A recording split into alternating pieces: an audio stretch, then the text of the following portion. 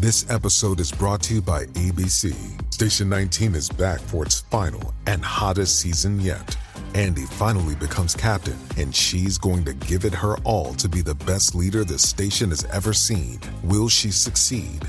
Get ready for fiery new romances and high adrenaline rescues. Watch the Station 19 season premiere tonight at a new time, 10/9 Central on ABC, and stream on Hulu.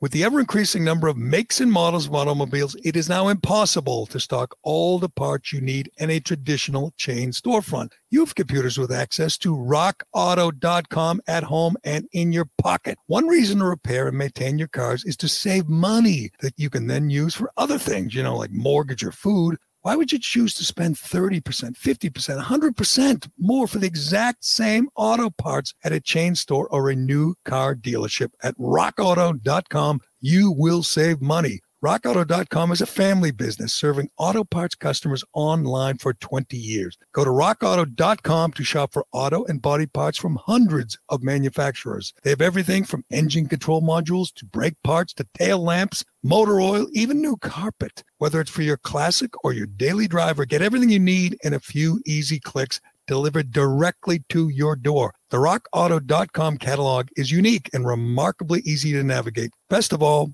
prices at rockauto.com are always reliably low, and the same for professionals and do-it-yourselfers. Why spend up to twice as much for the same parts? Go to rockauto.com right now and see all the parts available for your car or truck. Write Jerry, Gerry, in their How Did You Hear About Us box so they know that we sent you. Amazing selection, reliably low prices, all the parts your car will ever need.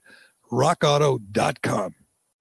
What you doing? Trying on glasses with Zenni's 3D virtual try-on. Wait, are those the actual prices? I say get all of them. Seriously, why not, right?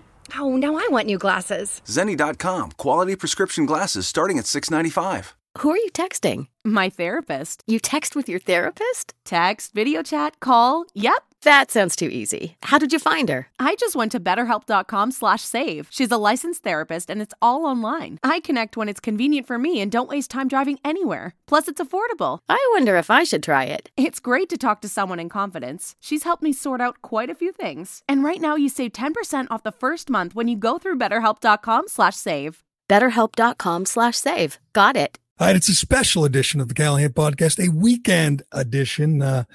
I talked to author Casey Sherman about his new book, Hunting Whitey. It's a story of the final days, the capture and the killing of Whitey Bulger, and it's excellent. I do not have just any old author on. I try not to. I read the book, and if I like it, I want him on. And I read this book, and I really liked it, and I finished it last night, and I called up Casey, and we hooked up today, and I got all the answers. I got lots of questions, and Casey gave me all the answers. It's good. In this day of true crime stories, true crime podcasts, I feel like this is kind of a true crime podcast. This is Casey Sherman, the author of Hunting Whitey, and everything you need to know about the capture and killing of Whitey Bulger. This is the Jerry Callahan Podcast. All right, joining us now is our old friend Casey Sherman, author Casey Sherman, author of all kinds of books, all kinds of good nonfiction books, beginning, I believe, with the story of your aunt who was murdered by the Boston Strangler. Yeah, that was almost 20 years ago now that the book came out. So this is my 13th book. Can you imagine that, Jerry? Wow, 13th. I can't imagine it because it looks like a lot of work, man, a lot of work. And a lot of fun, too. Well, yeah, I don't know about the fun part, but you got it done. And I have to say, I've read most of your books. I'm looking at the list, and I'm certainly, we all know about Boston Strong, which was a better book than movie. The story. And I agree with that. I don't remember a superhero in the book. In the movie, you had a superhero in Mark Wahlberg, but I guess that's what it took to get it done. And The Finest Hours, an excellent book and a very good movie. The 12, the inside story of Tom Brady's fight for redemption. Which we're updating now to come out in September. So we've got some really juicy stories to share, when the season comes about. This is with the latest is Hunting Whitey, the inside story of the capture and killing of America's most wanted crime boss, which you did with co-authored with Dave Wedge, former Herald reporter. And I have to say, I told you this last night. I just finished it. I'm a slow reader. You got it to me a month ago. It took me a while, but it is excellent. It is an excellent read, and I have to give you credit because I have this skepticism going into this. When I get the book or when I heard about you working on this book, you and Dave Wedge, I had my doubts. And it's the same thing with the Brady book or with the Boston Strong. I wonder if you can tell me anything I don't know. I read a lot. I follow the news closely. I've read a bunch of books about Whitey and the Bulgers and Boston crime. My friend Howie Carr is the authority on this. And I read all of his books and I'm thinking, I know Casey's a good reporter and Wedge is a good reporter, but I'm not sure they'll be able to advance the story. Do you have that same kind of skepticism going in? Oh, sure. It's one of the reasons why we didn't jump in and write a Whitey Bulger book, because we didn't want to go over anybody else's, material, whether it's Howie or, Shelley Murphy. We were kind of backing off of the Whitey Bulger story until he got murdered in 2018. And then we looked at each other and we said, well, what about the years that he was on the run? And what happened to him in prison? What was his life like then? So once we got our heads around that, that's the avenue we hope to take the readers in. And I know you do a lot of work, a lot of interviews, a lot of digging. And you did, not only did you tell me things I didn't know, which, kept me interested throughout the book, but you saved the best for last. And I have to say this, that this is worth a book on its own. I mean, you get into the life on the run, which is good. His whole life with Catherine Gregg and Santa Monica, all the places he went before he hid out in Santa Monica, the capture, which is excellent. But then you get to his life back in prison and his ultimate demise, which is gory. And it's almost, it reads, like a novel. I know how it's going to end. I know he's going to get murdered. But you tell this story, and it felt like I was reading about, John Wilkes Booth or Lee Harvey Oswald, where you don't know that much. You say, sure. I know about the guy who got murdered, but I didn't know that much about the murderer. And you introduce us to Freddie G. How do you say his last name? Gius, Freddie Gius with a soft G. Freddie Gius, which, as you know, as an author, as a reporter, when you can introduce people to a new character, kind of an evil. He's not pure evil. He's a family guy, but he's a mob guy and he's a hitman and he's a killer. And you get to meet Freddie Gius. And that you must have felt like this is something new. This is worthy of a book. Yeah. When we first got access to Freddie Gius's daughter, Taylor, she introduced herself to us and we started to interview her over time to get a little bit about Freddie's background in Springfield, Massachusetts. And then suddenly Freddie is writing us letters from solitary confinement at Misery Mountain. That's the place where he murdered Whitey Bulger. And he's writing us in rubber-tipped pencils because the guards won't give him anything sharp because they're afraid he'll jab himself in the neck or kill a guard. I mean, that's how close we got to the real source of Whitey Bulger's murder in this book. And obviously, we kind of knew the story. They beat him with a sock full of coins. Is that correct? It was a padlock and a sock. And there was there were a lot of rumors that came out right after the murder that he'd been castrated, that his eyes were gouged out. None of that is true. But he was beaten so badly over the eyes that anybody that was looking into his cell from a distance would have believed that his eyes had been taken out. But he got what he deserved, ultimately at the end of the day. And, it's one of the FBI agents that we follow in the book, Charlie Gianturco, who carried that first leg in the relay race to find Whitey Bulger. When we discussed Bulger's murder, he said, you live by the sword and then you die by the sword. And then he says, no, screw that. It makes Whitey Bulger seem valiant. Whitey Bulger was a slug. He was a killer of women and he got what he deserved. That is true, and that's one thing that stays kind of consistent, and in not just in your book, in every book, every story about him. I mean, the Robin Hood myth died years ago, although you do revisit it with a priceless Mike Barnacle excerpt from a Barnacle we column. had to. Yeah, absolutely, I highlighted that and laughed out loud about how Barnacle said when he ripped off the lottery, and he won the lottery. Barnacle said he'd probably donate to the church. God, what an embarrassment that is. Seeing it in print again just reminds you of what a fraud he was and what a joke the Globe is. But there is a feeling throughout your book and we forget sometimes, but Whitey Bulger was pure evil. Even in the end, even his attitude in court. I mean, he just was a real sinister, dark human being until the end. Correct. I mean, there was until the end. But it's funny. We really followed Whitey Bulger in his lion and winter phase of his life. So his body's breaking down, but he still believes that he could take anybody out in any room. Yet we get to a place where he's in prison and inmates in the yard are trying to steal his sneakers because they think he's just some old feeble clown in a wheelchair. But he's an ornery bastard as a prisoner, getting in arguments with a prison nurse, saying that, her day of reckoning is coming, which ultimately led the prison warden in Florida, the second prison that he was in, to upgrade his health status and ship him over to Misery Mountain, where he didn't last 12 hours. And Misery Mountain's in Hazleton, West Virginia. West Virginia. The worst place.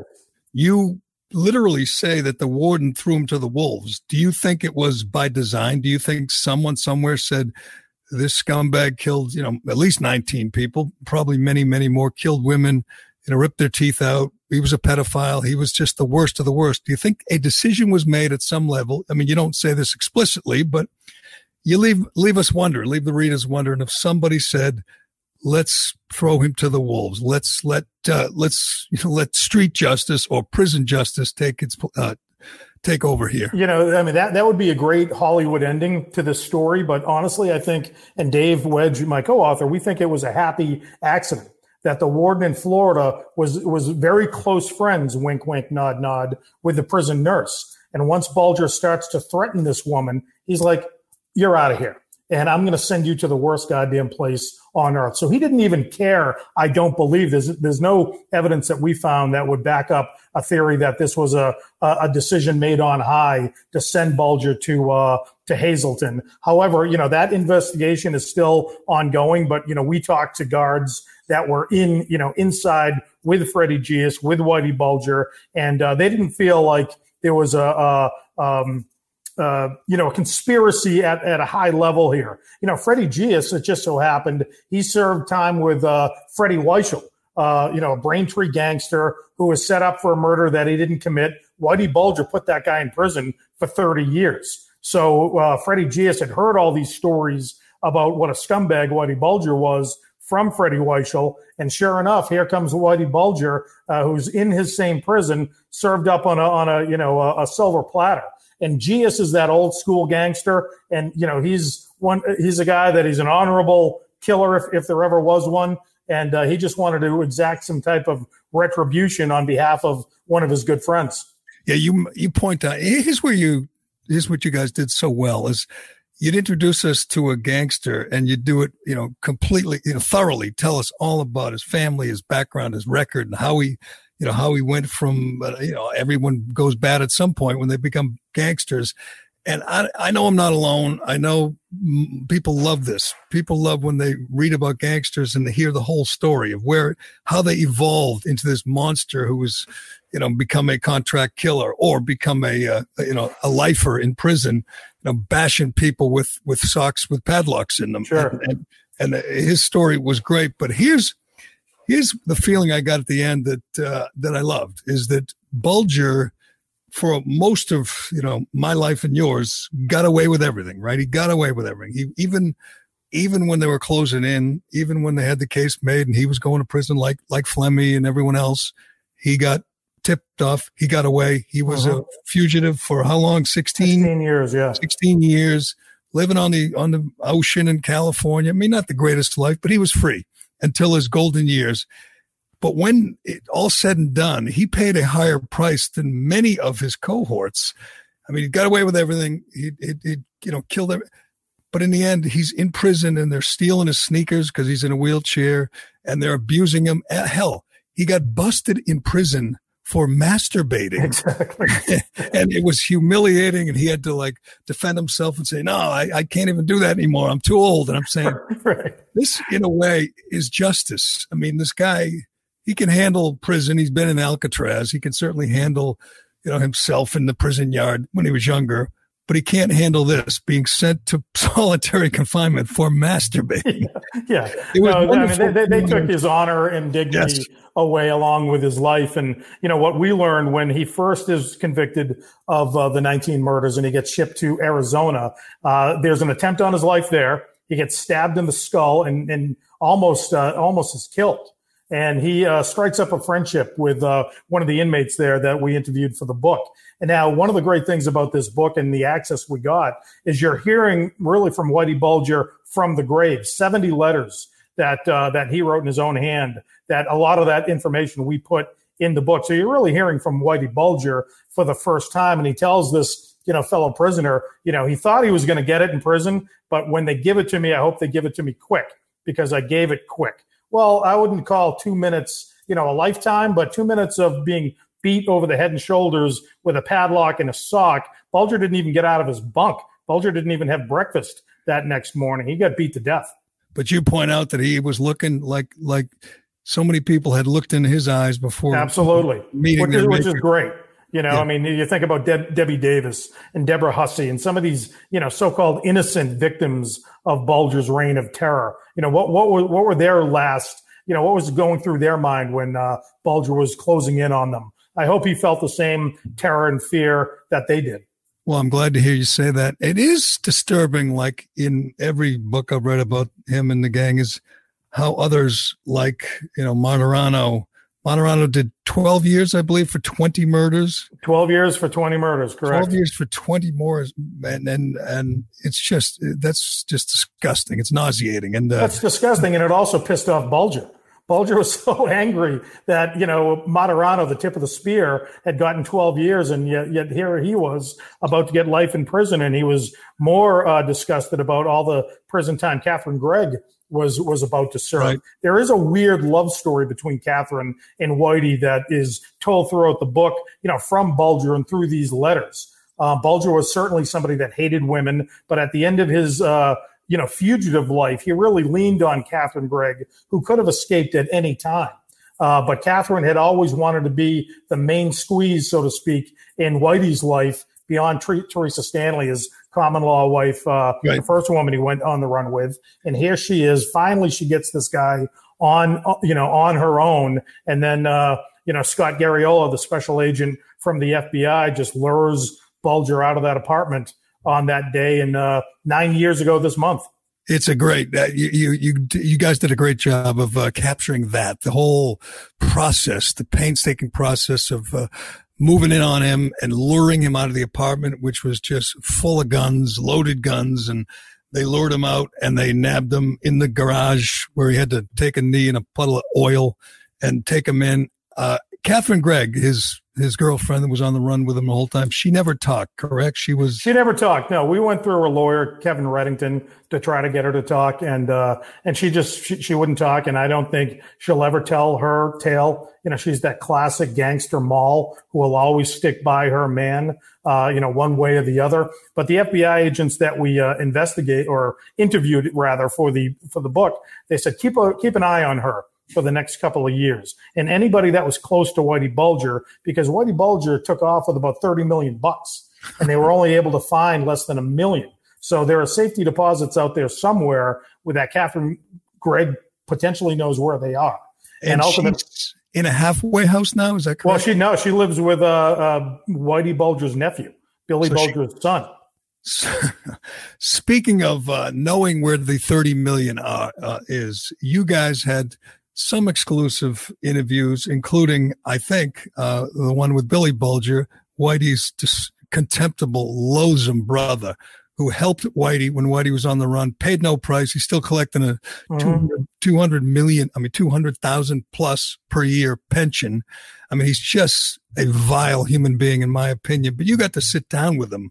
Does he feel any guilt at all helping Whitey, this serial killer, remain free? We get a sense that he didn't really feel any remorse. Dave conducted that interview with Billy and just knocked on his door. And one day Billy opened it. Now, Billy never opened his door for the FBI agents that were knocking on the door, regularly throughout the entire manhunt. But he allowed Dave in. They spoke for over an hour, all on the record. And, Billy felt, I guess, he wanted to tell his version of growing up with Whitey Bulger. But, we juxtapose Billy's interview in the book with the FBI agents that say he should be in a prison cell along with his brother. They have no contempt for this guy. There's no question. I mean, it's just disgusting to think he's, obviously was the president of the Senate and then head of UMass, drawing this huge public check and living in Southie, by the way, where his brother, had this reign of terror for decades. I mean, he's surrounded by people whose lives were ruined, whose family members, died of drug overdoses or were murdered by Bulger's gang. And he feels no remorse. And in fact, at least in one occasion, took a secret phone call from Whitey in an obvious effort to allow his brother to remain free. I know he has. And that was the one occasion that the FBI knew about. What they didn't know about was other instances where Whitey Bulger would buy a car for cash and drive from Santa Monica, California, all the way to the Midwest, to Detroit, Michigan, to call his brother. And he would speak to Billy. And this is what Whitey Bulger had told, his inmate best friend while he was in prison, that they had almost near regular contact with each other. Catherine Gregg was certainly calling her sister, Margaret McCusker, almost on a regular interval. And Catherine Gregg, when she left with Whitey, she left her two poodles behind. And there's a weird relationship between Catherine and her sister, Margaret, because Margaret had the two poodles euthanized. And Catherine didn't know about it. So you can imagine what that was like, that first conversation they had about that. They're killing everything, for Christ's sake. Women, whatever, dogs. But you certainly don't make the Bulger family seem sympathetic. They were visiting him in prison. They were in the court. His brother Jackie, another disgraced former hack. Yep. They're now, or maybe they're not. They at one point sued for $200 million because Whitey got killed in prison. Is that still pending? That's still pending. Hank Brennan, who was co-counsel for Whitey Bulger in the criminal case, he's representing the family in that case. So we'll see where that goes. But again, you imagine, the family, the gall of the Bulger family to sue the Federal Bureau of Prisons for $200 million for Whitey Bulger's murder. If they get it, all that money should go directly to Bulger's victims. It's true. I mean, you're talking about a guy who killed, at least 19, probably many, many more. He was 89.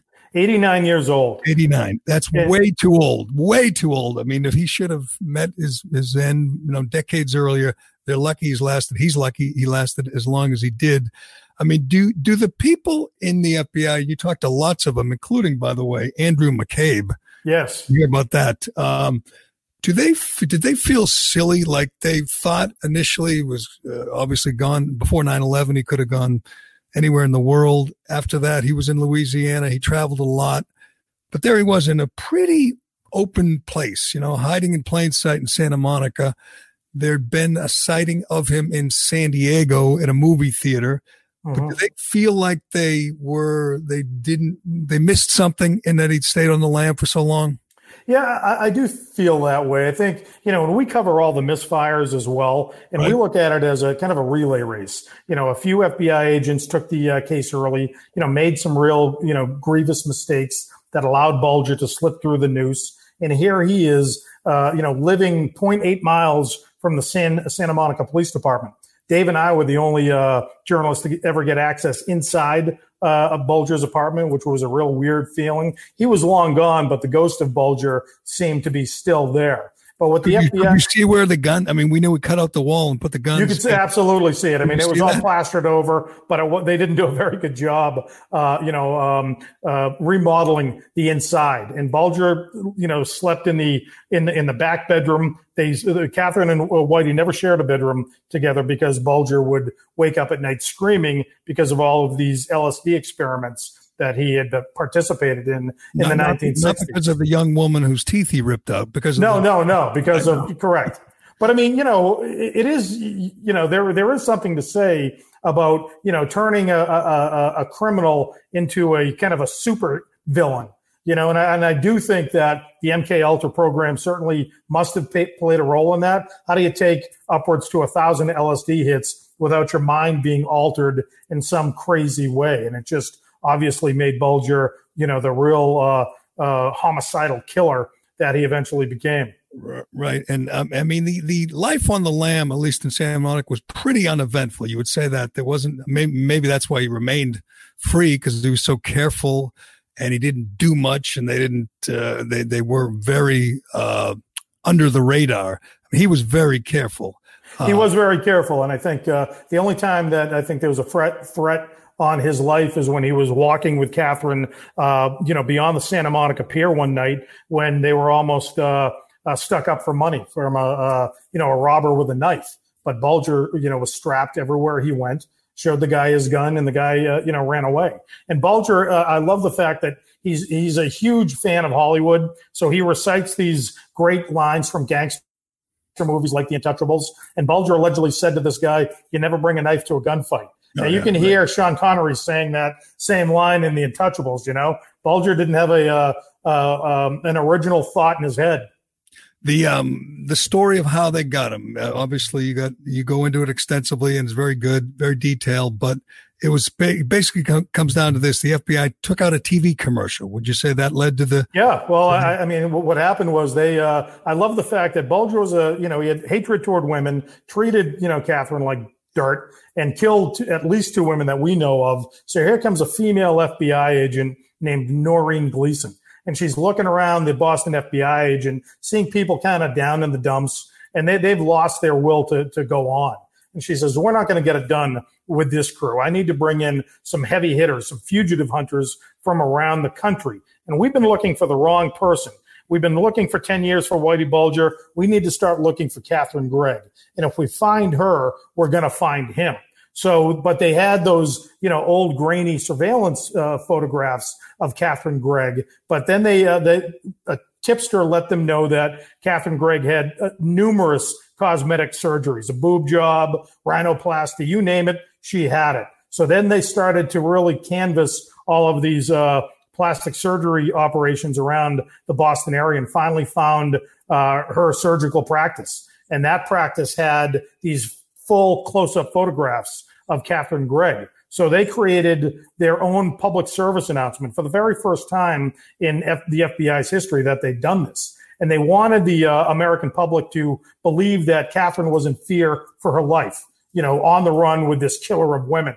So they put together a commercial. They aired it in markets all around the country that they could afford, that they believed Whitey might be hiding out in. The one market they couldn't advertise in was LA because they couldn't afford it.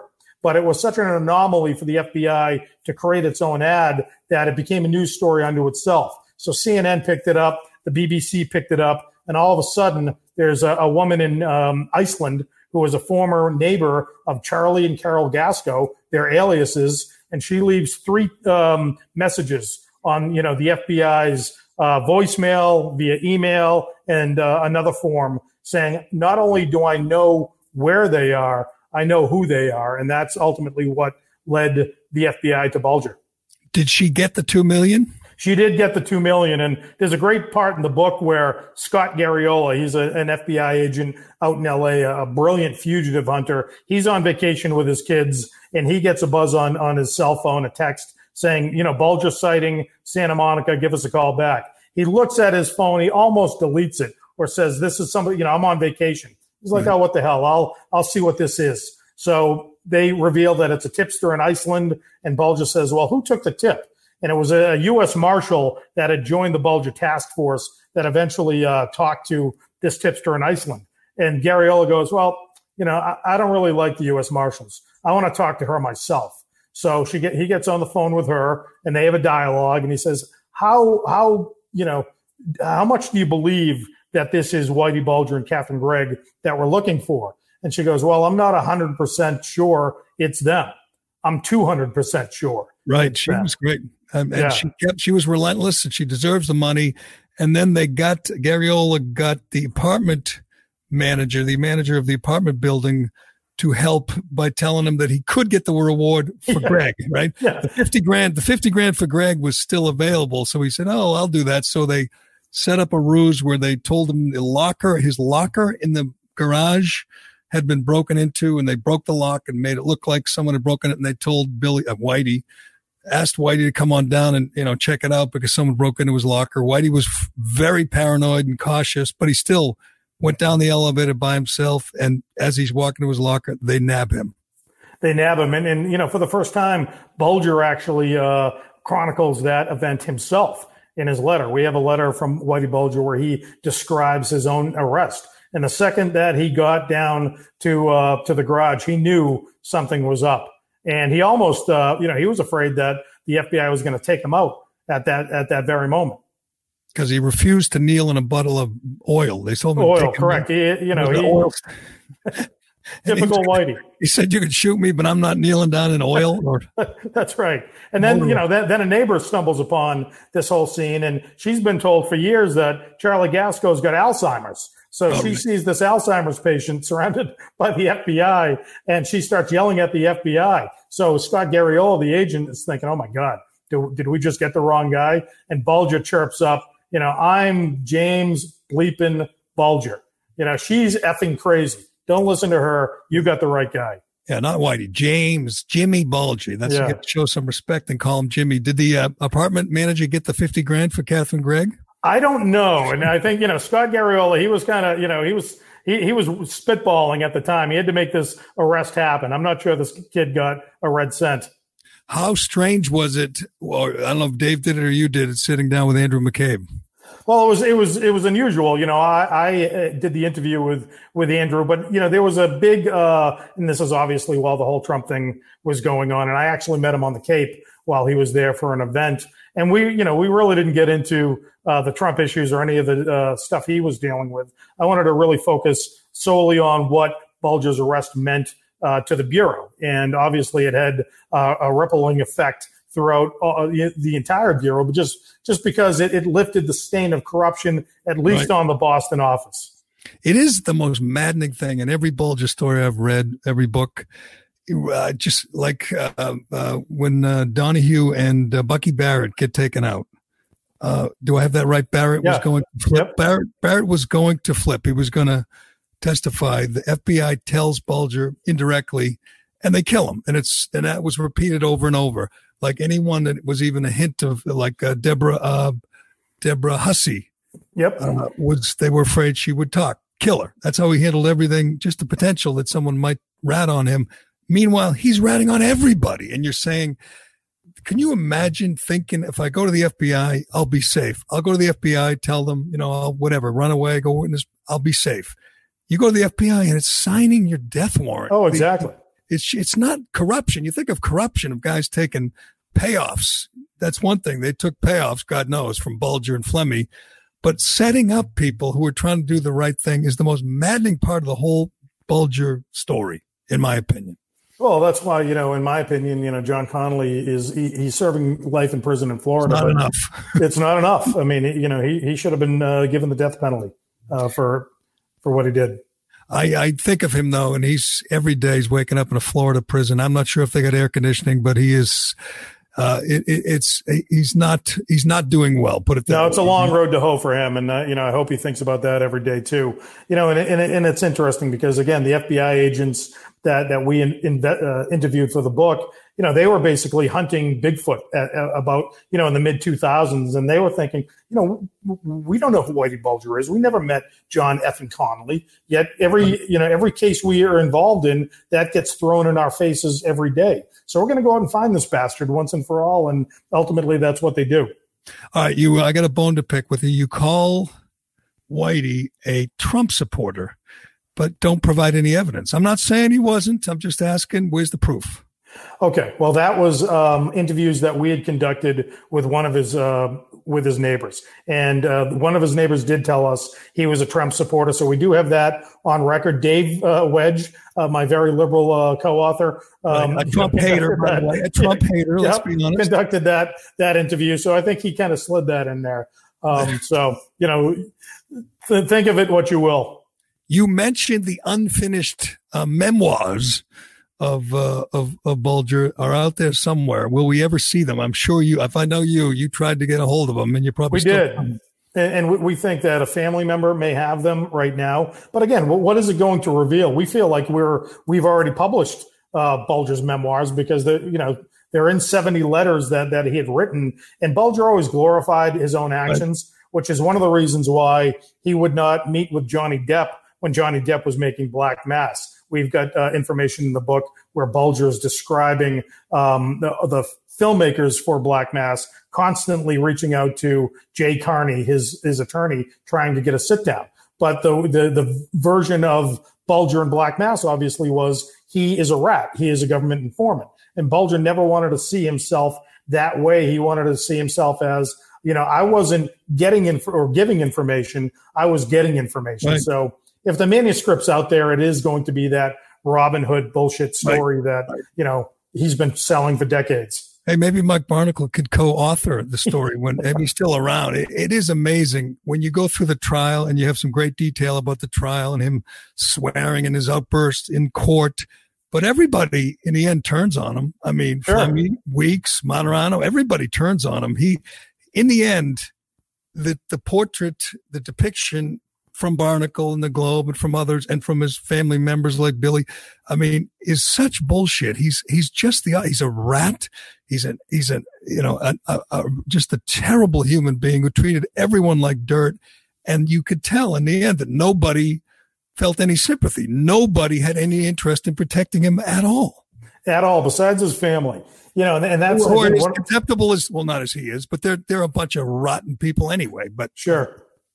But I will say that that's one of the reasons why we wanted to write this book is because, here's a gangster that doesn't get the opportunity to ride off into the sunset, or in his mind, he was telling the FBI investigators on the long flight from LA to Boston that if he knew he had a terminal disease, he was going to throw his body down a deserted mine shaft in Nevada just to keep that mystery going for as long as he possibly could. He didn't get that opportunity. He got beaten to death in prison. Everybody turned against him, and he got what he deserved ultimately. Do you think two questions. Do you think they'll ever recover the $30 million or any of it? And do you think the story is over now? Do you think you guys have written the final chapter? Well, I think we're going to have to see what happens with the investigation to the U.S. Bureau of Prisons. I think that'll happen before the money is ever recovered. But, Dave and I will continue to kind of dig at this story and hopefully provide some updated information when the book comes out in the paperback. I don't think any of the money is going to be recovered anytime soon. I think whoever knows where those safety deposit boxes are, they're going to sit on it for a while. And then when the coast is clear, maybe they'll go try to find it. Other than Catherine Gregg, who could that be? Jackie Bulger? Who do you think has? I'm only speculating here. It would have to be Jackie or Billy. Those are the only two that he really confided in. And I would say he confided in Billy more than he confided in his brother Shemp, Jackie. And Billy, at least Jackie paid a price. At least he got busted at once upon a time. Billy's going to go to his grave and he'll probably live forever. The people like him, people who are rotten to the core like him, seem to last a while. We'll see. His wife just passed away about 2 weeks ago, Mary Bulger. So we'll see what happens to Billy next. But he'll take those secrets to his grave. He's just like Whitey. That was an interesting anecdote that he wanted to throw his body down a mine shaft so no one would ever find him, and we would all wonder, is he still alive? Like Elvis would be wondering for decades if he's still alive. I had a couple of things before I let you go, Casey Sherman. I want to read because there's some funny parts of this book. There's obviously some colorful characters, but this I actually made a note. The funniest part of the book here is Here's Mike Barnacle in the Boston Globe. Let's face it, I'm not going to pass on an opportunity to bash the Globe. And this was their lead columnist after Whitey scammed his way into a lottery jackpot. We're not sure how he did it. He threatened somebody. He got a hold of a winning lottery ticket. And Mike Barnacle writes, lay off Jimmy Bulger. He calls him Jimmy. We know only family members and, subordinates in the mob called him Jimmy, but not Barnacle has no shame. He says, for the first time in his life, Bulger got lucky legitimately and won the lottery. Knowing him, he probably already handed out money to St. Augustine's, figuring that when he goes and the odds are better than winning Mass Millions, there will be some people left behind who will say, not a bad guy. Not a bad guy. He's not a bad guy. Can you believe that? Later, Dan Kennedy, that fraud journalist, journalism professor from Northeastern. Right. Yeah, he called it satire. Oh, that was just Mike Barnacle's, use of satire in the Bulger story. You're kidding. Oh, yeah. Talk about two frauds. But that's what you got from the Boston Globe. That's one of the reasons why I think the crime spree, the reign of terror lasted as long as it did. Obviously, the FBI was instrumental. His brother, Billy, protected him. We know all those stories, but so did the Globe. He had a great PR firm, which was the Boston Globe at the time. Will McDonough, another right. Globie who was close friends with Jimmy Bulger. So, to them, he was James Cagney and Robin Hood wrapped up in together. Disgusting. When I think back, it's disgusting. I know people like you and me and Howie kind of were ahead of the curve on this, but there was a time when people in a mainstream newspaper were defending a guy who was ripping the teeth, killing young. How old was Deborah Davis when she was 22? 22-year-old woman killing her, ripping her teeth, torturing her, killing her, ripping her teeth out, and burying her body in a shallow grave. That guy was not a bad guy, according to the Boston Globe. That is disgusting. All right, before I let you, I had one other question just for my own. I'm wondering, I have a weird thing going on now where some days I can read, I can focus, and other days I can't take my eyes off the TV or the computer because, let's be honest, the whole country's on fire right now. Right. We're in the middle of an apocalypse. And I was wondering, when you first sent me this book and told me about it, I said, I couldn't decide whether it was a really good time or a really bad time to put out a book because people have time, but their minds are, occupied with the downfall of Western civilization. My answer to that, and I'll get yours, would be the pandemic is one thing. I read during the pandemic, but when you combined it with the insurrection, it was hard for me to focus on anything other than the apocalypse. Well, our publisher made a calculated decision to release it during the pandemic because that's what we thought. The only thing we thought we would be dealing with is people with a lot of time on their hands that, were starving for content. And then the world gets turned upside down, every week it seems to be a new sign of the apocalypse. So, fortunately for us, the book sales have been doing great, but the bookstores, many of them aren't even still open yet. Right. So it's tough for us because we can't go in and sign books like we normally would at the Barnes and Nobles. They don't even have enough stock, for us to go in and make it worthwhile. So we just hope that people continue to find the book, and we're going to turn the book into a limited series because we feel like there's enough information and storyline there to spread this story out over 8 hours as opposed to 90 minutes in a Black Mass or a Departed, if you will. I think, again, it's just, if you think you know it all about Bulger, and lots of people at least around New England think they do, you're wrong because you guys did a great job of describing and telling the whole story of his demise, whether, the capture,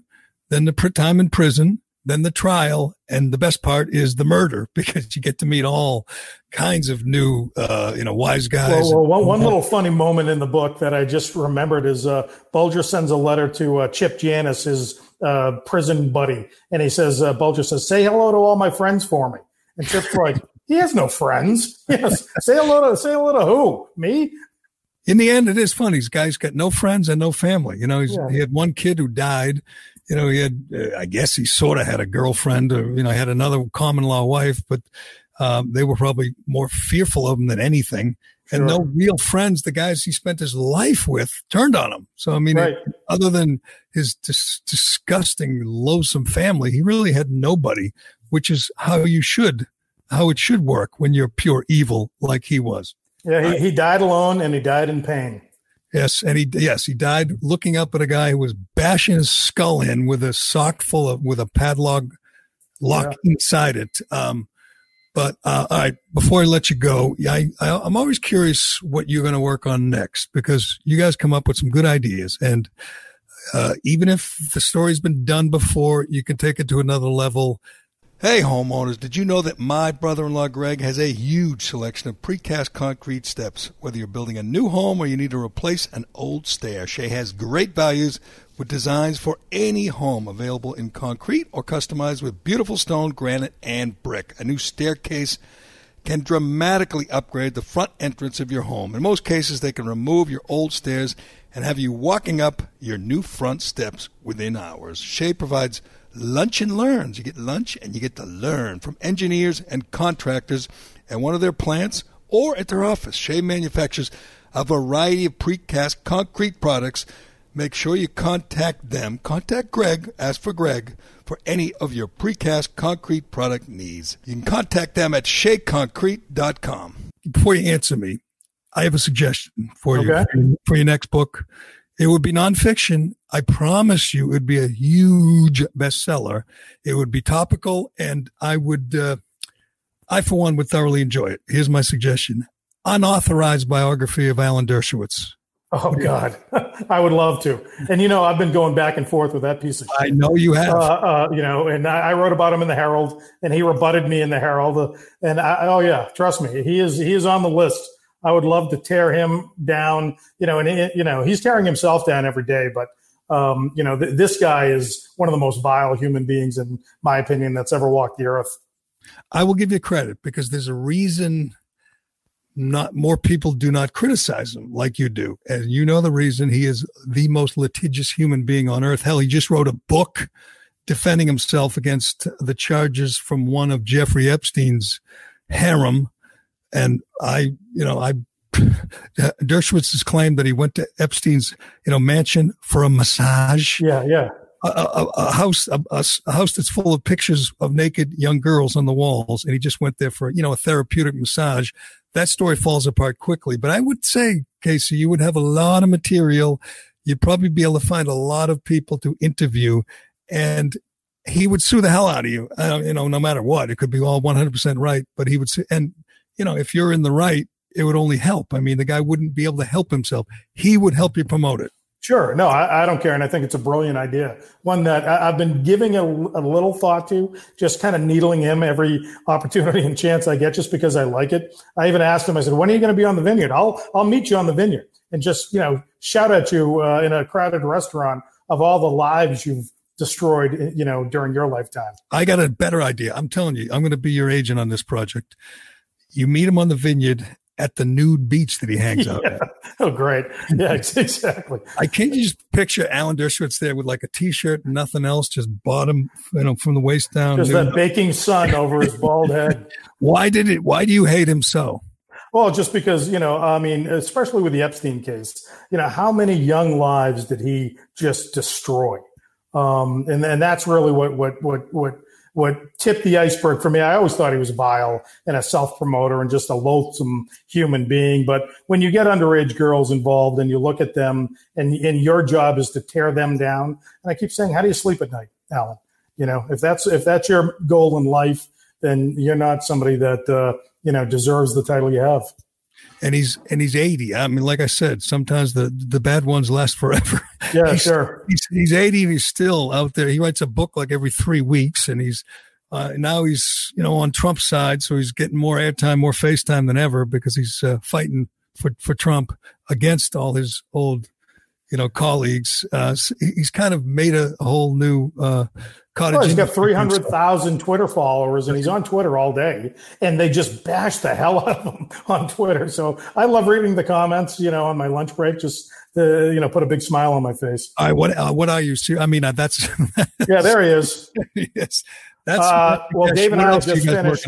We just finished a new book with James Patterson on John Lennon. So it's the last days of John Lennon's life which will come out on the 40th anniversary of his assassination. And we interviewed Paul McCartney. We interviewed everybody around him, and it's this really twisted story of not only Mark David Chapman, the killer, but John and Yoko at that time. So even people that don't like the Beatles, I'm a big Beatles fan, but I think people, will get something from it because it's a really unusual tale. That sounds excellent. Do you bring in James Patterson just to sell books? I mean, he doesn't actually type anything, does he? Oh, no. Well, we co-authored the book with James Patterson, and that's, James is a great guy. I'm going to guess Casey and Dave Wedge did most of the typing on that one, but I understand. By the way, James Patterson did a book about Epstein and left Clinton out of it completely. I don't know if you're aware of this. Left Clinton out of it, off scot-free. And then his next book was with Bill Clinton. So I have some questions for your new buddy James Patterson. By the way, big story. I shouldn't say a story today. One of those, Twitter stories coming out. TMZ's got it. There's a movement now to change the national anthem along with everything else in our history, books and statues. And the new national anthem they want, you know what it is? No. Imagine there's no country. So they want to make Imagine the new national anthem, a song about, getting rid of countries and borders. And, Lennon wouldn't even like that. Lennon was a cynical bastard in many ways. And I, getting to know him a little bit through the research of the book, I actually liked him more after the research than I did going into it. Yeah. He wouldn't have liked that idea at all. You said it's not coming out till the fall. I remember watching Monday Night Football with my father when Howard Cosell announced the murder. So that was when, November, December? That was December 8th, 1980. So our book comes out December 7th. And we got an interview with the ABC News producer, this guy named Alan Weiss, who fed that information up to the booth where Howard Cosell eventually told the world that Lennon had been assassinated. And this guy had just been involved in a motorcycle accident in Central Park, and he's in the ER when John Lennon got wheeled in. We also interviewed the surgeon that was massaging John Lennon's heart, trying to get a heartbeat, but ultimately Lennon died in his hands. And I know he lives with his 100-year-old mother, but did you go and knock on Mark David Chapman's door? No, Mark David Chapman he's still in prison, and we made. I thought he was getting. That's John Hinckley. Oh, I'm sorry. But there is a connection there. Mixed up. Yeah, John Hinckley was actually at the massive vigil in Central Park days after Lennon's murder, and months later he shot Reagan. Yeah. Wow. So Mark David Chapman's in prison. I'm sure it's easy time. He's not in maximum security or anything. Did you? He's in Wendy, upstate. Oh no, actually, he's in upstate New York. We made several attempts. We wrote him, and he just wouldn't do it. And I think he's probably got a deal with somebody to spill his beans again. The week of the anniversary. But we go into Chapman, and what a freak show that guy was. But all the bells and whistles were there. He was firing off sirens, for months and if not years about killing John Lennon, and nobody took him seriously. Wow, that sounds excellent. Like I say, you guys come up with good ideas. Some people come up with good ideas and they can't execute them. You guys come up with good ideas and you execute them. And this certainly qualifies for that. Hunting Whitey, the inside story of the capture and killing of America's most wanted crime boss. I would say you pulled it off, Casey. Congratulations. Really appreciate it, Jerry. Excellent. Thank you so much. Excellent read. You don't need it, but I wish you luck. And I assume you're negotiating the movie rights with someone as we speak, correct? Well, we're looking at, Bryan Cranston, Ed Harris, Woody Harrelson. I mean, really? Yeah. We're having some discussions right now as to who's going to play him in the miniseries opposite Helen Mirren as Catherine Gregg. Wow. Do you get a role? Do I get to see you and Dave Wedge? No, we're producing it. We may be on set. We may be in the series in some scene, but I doubt it. Excellent. Well, good luck, Casey. Good job. I appreciate it, Jared. Thank you. Hunting Whitey, the inside story of the capture and killing of America's most wanted crime boss. I got to say, I got the book and I was a little skeptical. I felt like I might read it and not learn a whole lot. Like I said, I've read everything. I mean, it's good. If you don't know anything about Whitey, it's really good because you're going to learn a lot. But I was afraid I wouldn't learn anything. And I don't like reading books where I felt like I know everything I've learned everything. I've read it all before, and I've read all Howie Carr's stuff, and I read Black Mass by the Globe guys, and saw the movie.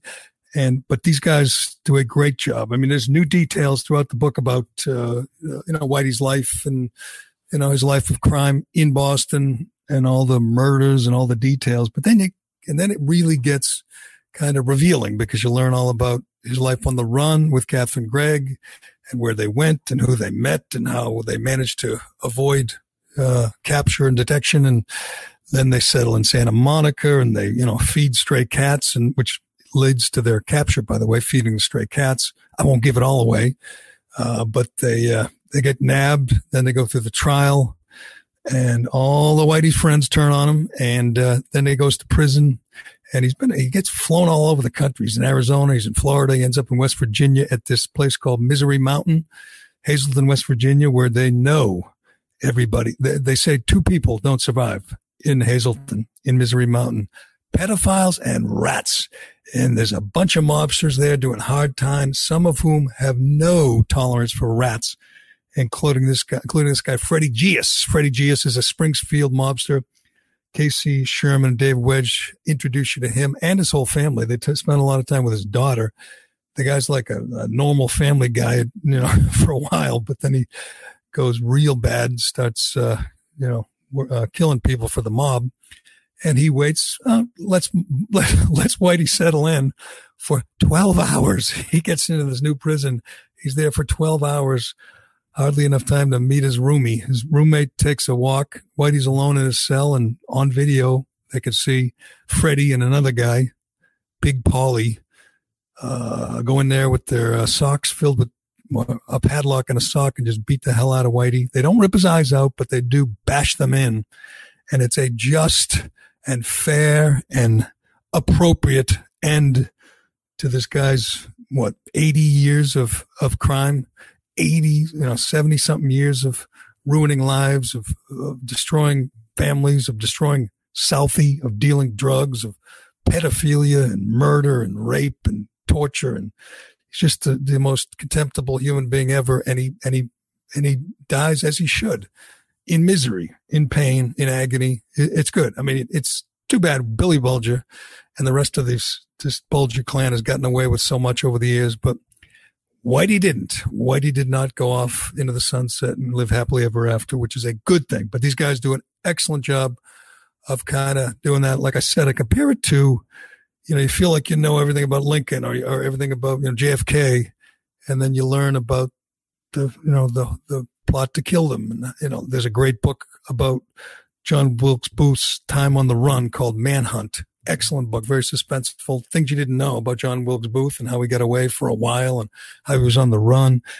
That's what this feels like. It feels like the last chapter. And I didn't know all the details about the last chapter. This is a whole story of how it all ended for Whitey. And it's a happy story in the end, a good story. But Hunting Whitey by Casey Sherman, Dave Wedge.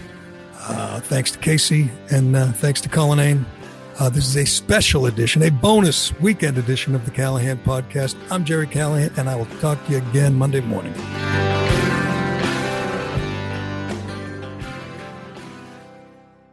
Why am I stopping? No one else stops. Can I go home? The Jerry Callahan Podcast. Give the gift of choice this season with multi-store cards at giftcards.com.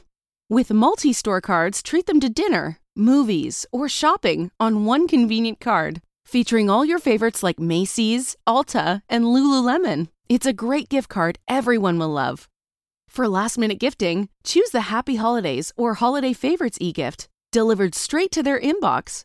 Purchase multi-store cards today at www.giftcards.com/multistore.